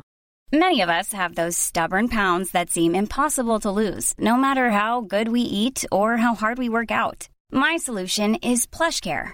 PlushCare is a leading telehealth provider with doctors who are there for you day and night to partner with you in your weight loss journey. They can prescribe FDA-approved weight loss medications like Wegovy and Zepbound for those who qualify. Plus, they accept most insurance plans. To get started, visit plushcare.com/weightloss. That's plushcare.com/weightloss. Town Bear. Joining me to explain the reason behind these closures is Gobnat Ní Crowley, who is CEO of Co-Action. Good afternoon to you, Gobnat. Good afternoon, Patricia, and thank you very much for the call. Well, you're very welcome. Now, you issued us last week with a press release explaining that the closures are down to lack of staffing. So let's start there. How many staff are you looking for, and at what level of qualification would you need to keep these houses open? Okay, so what we need a person who's competent and qualified at social care leader level, and that would mean that a person would have to have a degree in social care. They would need to have a qualification in management, and they would also need experience of working in the front line in care work, as well as experience of supervision and management. And those requirements come from HIQA, the Health and Information Quality Authority, in terms of the qualification requirements. In order for us to have centres, what we call designated centres, That's the qualification. Coming after that, then, we have social care workers. And so we would have to have a minimum of a social care leader in order to have the house, if you like, compliant with the regulations. And then to assist the leader, you would need social care workers, at least one in each house, to support the social care leader who could work across the two houses. And then you would have support staff behind that, again, to support the people and the residents. And is it the social care leader level position is the trickiest one Both to fill? the social care leader and the social care workers are the particular challenges for us, right across co-action indeed, not just in Beara. I suppose Beara is more challenging than the other areas for those particular posts, but we generally struggle to recruit successfully. We often have to go to advert 2 and 3 and 4 times to fill those positions right across co-action. And why is Beara? Is it the remote nature of where the houses are? I think Beara, particularly because of its remote nature, I think the remoteness is certainly a significant contributory factor. I think right across co-action we're having recruitment challenges, and we have been for quite some time. I think the other significant factor that we would attribute it to is the lack of pay parity. So co-action is a Section 39 organisation, and our funding regime and arrangements with the HSE would be different to those of Section 38 in the HSE. So we would have situations where our staff are working alongside staff employed by the HSE, and they would be on different pay grades, and they would have different terms and conditions of employment. That's a particular challenge for us. That's bigger than co-action. It's not something we can't fix that locally. And that's why so many of the voluntary organisations are losing staff to HSE. Indeed. But I suppose just to say, Patricia, retention isn't our biggest challenge right now. It's getting the people in is where we're most challenged. I think a lot of staff who work with us in co-action, we have a great staff team, and a lot of our staff stay with us for a very long time. So we're very grateful to those staff who are very committed to co-action, what we do. It's getting the people in is where we're most challenged at the moment. And these are full-time jobs we're talking about. Some of them are full-time, Patricia, and some of them are part-time. And I suppose for many of our staff, you'll probably be aware, I suppose we're predominantly a female workforce, and many of the staff that we would employ would have young families. So not everybody wants a full-time job, and I suppose because of the sector that we're in, we can facilitate part-time work for a lot of people who would prefer maybe not to be committed to a full-time job. But some of our positions, of course, are full-time as well. Okay, and I know in your press release you clearly say that relocating people is very much a last resort. Absolutely, I can't emphasise that enough, Patricia. Was there any possibility of relocating staff? Oh, we absolutely looked at that, of course. And I suppose the reality right now for co-action is that if we relocate staff down to Castletownbere, we're effectively closing a house in another area. So it's just passing the problem on. We have staff shortages across, so I suppose it's not the solution to the problem. It's only creating a problem in another area for us. Unfortunately, it's not. Certainly, we would have looked absolutely at redeploying staff if that was going. If we had the luxury of surplus staff in another area that could have been easily redeployed, we certainly would have done that. And did you just lose all of the staff that were working in those houses? Where did those staff go? The ones that were originally there? I suppose just because we're on radio, Patricia, I might just say it's due to statutory leave entitlements that people would have. So that it's temporary leave. So we haven't lost people, as in people haven't resigned, but people are availing of their statutory leave entitlements, which we, of course, as an employer, have to honour. Okay, so they return to work. We are actively recruiting at the moment to try and fill those gaps. Okay, but we do struggle a lot with filling those short-term absences, if you like. Is this a nationwide issue, Governor? Are other service providers finding it hard to secure qualified staff? Definitely. From talking to the the National Federation of Voluntary Service Providers, we would have had a meeting there about 2 or 3 weeks ago now, and it is a really, really, really national concern and a national issue. The recruitment challenges that we're all facing. Other agencies, perhaps more than ourselves, are also facing retention challenges. Our challenge is recruitment, and yes, it is, Patricia, very much a national issue at the moment. Very much so a national concern. Okay, and then some of the families contacting us, Governor, felt your communication with families. Are you aware that families feel that you're not keeping them up to date with what's happening? I suppose I am to some extent, Patricia, not entirely. I suppose maybe if I can explain. I think with COVID-19, I think communication has been extremely challenged. So I think that people have spent 18 months largely at home with some element of service. And because of the public health restrictions, we have been restricted in our movements as managers, and also staff have been restricted. So I think communication has certainly been, I suppose, damaged by the pandemic. I suppose on this particular situation, there was a very clear communication strategy, I suppose, discussed by the senior management team and by the Board of Trustees in terms of when and who we would communicate. So I suppose there was a communication to staff, people supported and families all on the one day in relation to the decision. And then the chair of our board would have communicated with the local branch as well as the other branch chairs. And then the other families within Beara would have been communicated with, if you like, second. It was important to speak to the people directly affected first and their families. And then in terms of the other houses across Coaction, we would have spoken to residents and families there about what was happening, because obviously the people coming from Beara to the other houses, there needs to be a whole transition plan and a communication plan about managing that process for people as best we can. And are you back up? Are all your services back up and running now to where they were before the pandemic? Unfortunately not. Unfortunately not. We're actively working to get day services back up and running. And so we're probably 80% there, but we're not 100% there. Some areas like Dunmanway, Clonakilty, which are again nearer to Cork, we're finding it easier to fill vacancies and recruit staff in those geographical areas. We're more challenged as we move further west. Skibbereen is okay at the moment. Bantry we're under a lot of pressure in Bantry as well as Beara. So Beara is the most challenging, and Bantry is the next most challenging area in terms of staff recruitment. And respite is much slower to get back up and running because the public health restrictions aren't quite finally agreed for respite services, or so in terms of numbers and the 2 metre distancing and the sanitising and all of the, I suppose, control measures.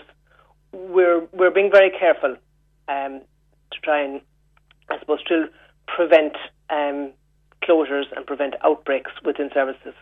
And God, respite, as you know, government is so desperately needed for families. Okay, and what about, have you opened up hubs instead of reopening up the centres the way the centres were before the pandemic? Well, what we did was we have hubs operating since the pandemic commenced, and some of those are working really well. And we are currently, I suppose, actively consulting with families and people supported about the future of those hubs. The HSE are very supportive of those hubs, and it's very much in line with HSE strategy. It's a document called New Directions. So some of the hubs have worked out really well for people, and people really like them. Other people don't like them so much. So we're right bang in the middle of saying, okay, which ones do we think are sustainable and viable and something that people want going into the future? One of the things that happened during COVID with the hubs was that people were missing their friends. So if I lived close to Clonakilty and say you lived close to Rosscarbery, you would have gone to Rosscarbery's hub and I would have stayed in Clon. Now you and I might be best buddies, but because of the physical restrictions on movement, we couldn't be together. So people missed their friends significantly during the pandemic. Now that the restrictions are lifted, you might like Rosscarbery, you might have got to like it while the pandemic, 18 months on if you like, and I might still be happy in Clon. But we can now facilitate you to meet up and have gatherings together.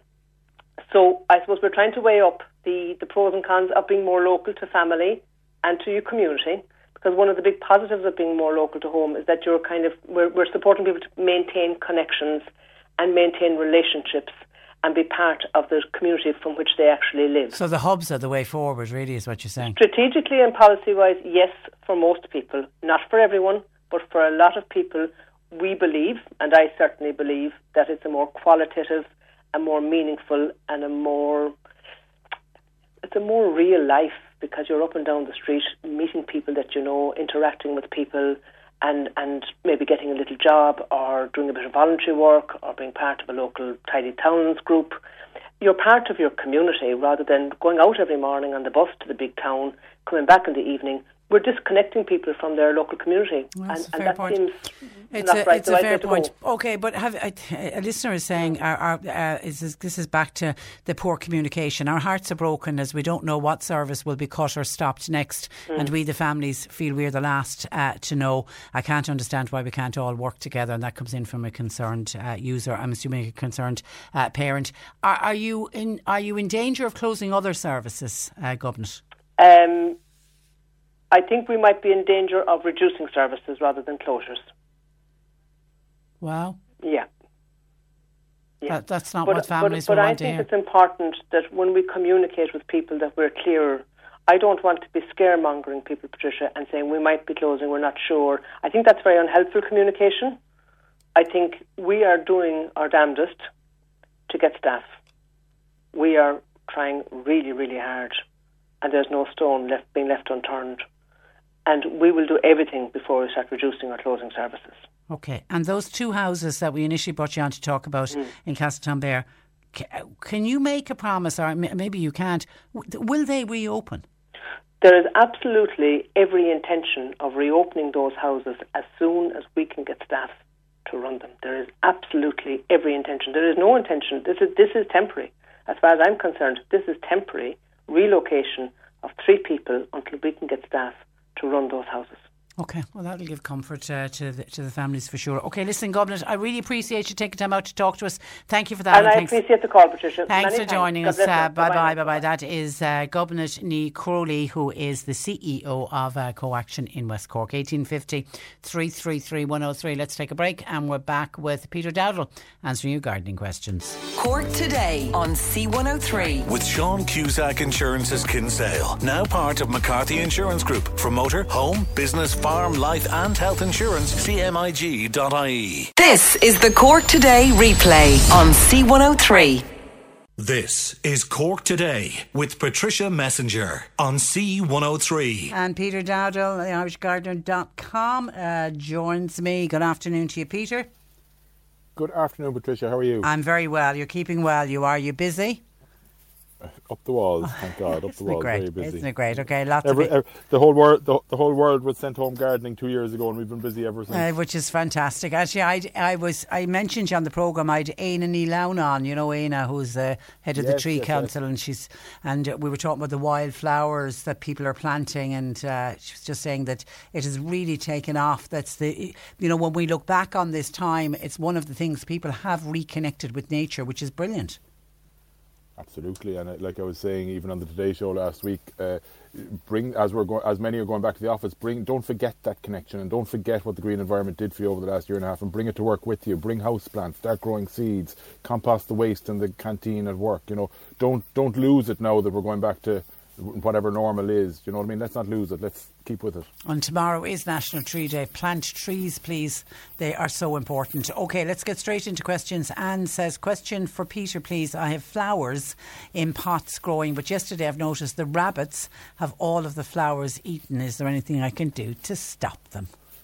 Well, this is a question we get from time to time, Trish, isn't it? And I've no doubt, and I hope, in fact, that people will ring you in with their own suggestions and tips, because they are a problem. They're a huge problem. Everything from human hair to grass mowings is recommended. I've never used the human hair because I don't have enough of my own to use, and I don't like the thought of anybody else's human hair in my garden, so I'd rather the rabbits. But if it's in a big bed, which I know we're talking about pots here, but if it's in a big bed, you can use lawn mowings. So lawn mowings mulched or cut up, the contents of your lawnmower bucket, if you like, around plants will stop rabbits going at them, because obviously rabbits can eat grass, but when they're all together like that, mowings, it chokes them, so they inherently know not to go near it, and it does work. So putting lawn mowings around the plants will certainly work. But in pots you mightn't want to do that. But there's a fabulous product, and it's an environmentally sound product called Grazers. Grazers do a range of products, and they're all based on a formulation of calcium.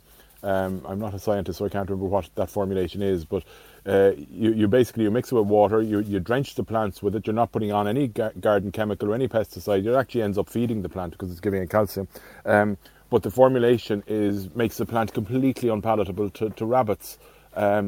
It's not just one application and walk away. Ideally, before you plant the plants, about a week before you put them out, if you like, you would drench them with the Grazers, and then you would continue doing this for a few more applications. But it will work, and once the calcium levels have increased in the plant, the rabbits won't go near it. Grazers, it's called. Grazers, okay. This is, if I can get back to this now, I've clicked into it and it's gone the other way. This is from Maura. She sent on 2 pictures. We just haven't had time to send them on to you to say, I have rose cuttings with little shoots after appearing a few weeks ago. I grew them under a plastic tub. And what she has a little flower pot, and then she's got a little clear plastic tub that she put on top, almost created a little greenhouse out of it. And they've little shoots on them now. She's wondering, what do I do with them now? Do I move them inside? I don't have a greenhouse. What do I do with them? It's great. That's absolutely great. She's created, as you say, a little mini greenhouse. Yeah. She's using them as kind of like mini cloches, so it retains moisture and heat inside. So it's an ideal way. It's like a mini propagator. The answer to the question, what to do now? Nothing really. Obviously, she says she doesn't have a greenhouse, so she can't move them inside. But roses will be fine. Even ones like that, if they're producing new shoots, they've obviously developed a root system as well. Now it's juvenile yet, but it still should be absolutely perfect in terms of frost and cold. So I suppose the most important thing to keep an eye on, I would take the lids off it if she hasn't already, and let it expose to the weather now before we get into the winter, let it acclimatise. Most important thing then is that the pots don't get saturated, which they may over the winter. So if they're going to be outside, which as I say is fine, just maybe raise them up just so that any excess rainwater can drain away, because obviously the root system won't be filling the pot yet, so it may hold water. So just make sure that they're not sitting on the ground getting waterlogged. That's their biggest risk now over the winter. But roses are hardy plants, aren't they? They really are, yeah. Really, really are. They're Still in flower now in gardens. Yeah, it's fantastic. Now, something called, is it a bougainvillea? Bougainvillea? Yeah, spot on. Okay, so somebody has one, wants to know what to do with it for the winter. It's in a pot in a roofed outdoor area. It is south facing. It has had beautiful pink flowers on it all summer, and there's actually still some of them there. Any tips for care of it now over the winter? Thanking you. Bring it to Portugal with you for the winter. That's the only tip I could give you. The bougainvilleas, you know them all right, Trish. If you see them in their native habitat when we go on holidays to, Italy, France, Portugal, Spain, wherever you go, you'll see them kind of dripping over balconies. And those pink flowers that she's referring to, without getting too technical about it, they're not actually flowers, they're the bracts, which attract the insects to the tiny little white flower inside. But it's for these bracts that they're grown, and you see them, they're really, really gorgeous. But they don't thrive in Ireland, I'm afraid, no matter what we do. We get too much rain and too cold. The way she describes it there, that she has it in a covered roof garden in a south-facing aspect, is as good as you can get for it, really. There's not much more you can do in terms of tips. Obviously, that area isn't going to be getting frost because it's covered, but if it was getting particularly cold, you would throw some horticultural fleece over it just to protect it from the very low temperatures. In terms of rain, it's not going to be waterlogged because it's covered. So really, you're doing everything that you can in Ireland. And then come the spring, I would cut it back a bit and feed it with a good tomato food to try and really promote more flowers on it. Okay, and this has come up a few times now over the last few weeks. This is another listener saying, my lilies didn't flower. I haven't flowered for the last 2 years. Getting lots of leaves, but no flowers. And I think I probably answered this in much the same way the last time it came up, and that is, the term lily, unfortunately, I'm not deliberately being vague now, but lily as a common term is used to describe many different plants. So you've St. Anthony's lily, and you've the Easter lily, and then you've actual lilies which belong to the genus Lilium.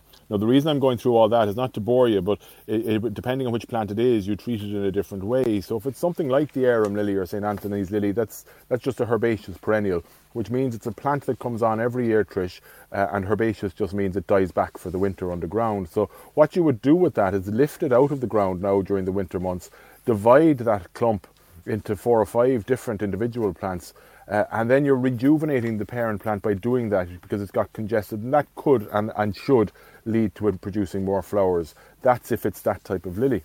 However, if it's Lilium, which is like your classic Oriental or Asiatic lilies, those beautiful scented lilies that you get in bunches of flower. Yeah, the gorgeous ones. They're a bulbs. Yeah, so they're a bulb. So you treat them in much the same way as you would a daffodil. And if they've stopped flowering, it could be just, again, that it's got congested, so the bulbs need to be pulled apart from each other.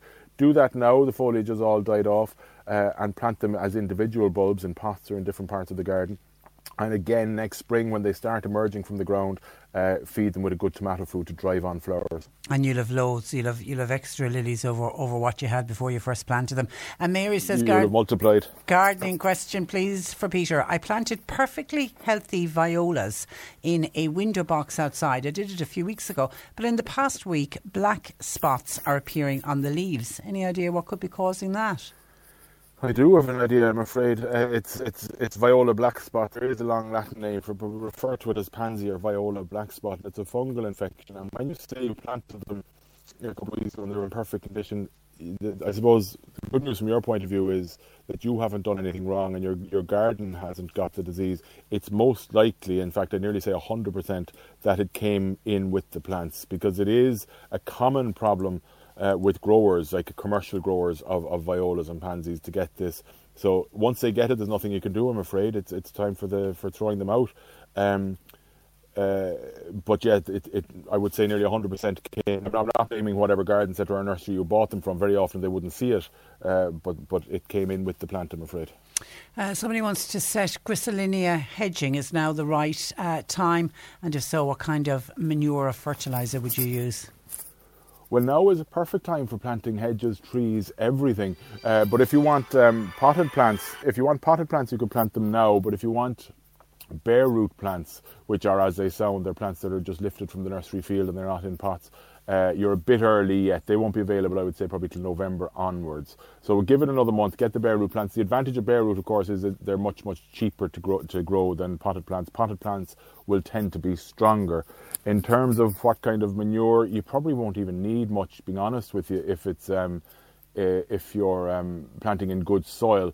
But maybe use some seaweed granular feed beneath it. That'll draw the roots down into the soil quicker. So dig your hole or your trench, base dress it with some good granular seaweed feed, an organic one. There's plenty of them out there now, and give it loads and loads of water next summer.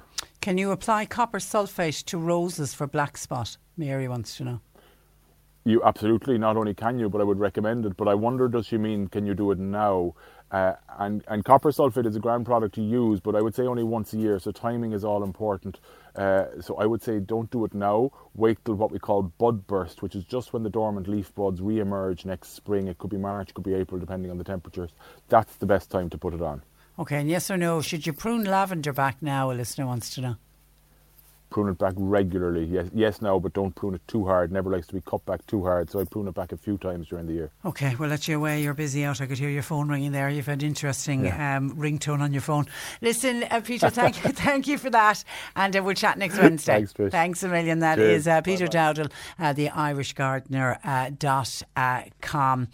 Somebody's asking where were the CoAction jobs advertised. I was told when I got a press release from CoAction that they advertised in all of the local media, and they even went to 11 employment agencies. They advertised online and in local media. Somebody's wondering, do they advertise on their own website? I simply don't know. Okay, I've got to leave it there. My thanks to John Paul McNamara for producing. Nick Richards is with you for the afternoon. Talk to you tomorrow at 10. Cork Today on C103. With Sean Cusack Insurance's Kinsale, now part of McCarthy Insurance Group. Want great advice? You know who to talk to. See MIG.ie. Hi, I'm Daniel, founder of Pretty Litter. Did you know cats tend to hide symptoms of sickness and pain? I learned this the hard way after losing my cat, Gingy. So I created Pretty Litter, a health monitoring litter that helps detect early signs of illness by changing colors, saving you money and potentially your cat's life. Pretty Litter is veterinarian developed, and it's the easiest way to keep tabs on your fur baby's health right at home. Go to prettylitter.com and use code ACAST for 20% off your first order and a free cat toy. Terms and conditions apply. See site for details. Hi, this is Craig Robinson from Ways to Win, and support for this podcast comes from Invesco QQQ, the official ETF of the NCAA. The future isn't scary. Not realizing its potential, however, could be. Just like on the recruiting trail, I've seen potential come in many forms as a coach. Learn more at Invesco.com/QQQ. Let's rethink possibility. Invesco Distributors, Inc.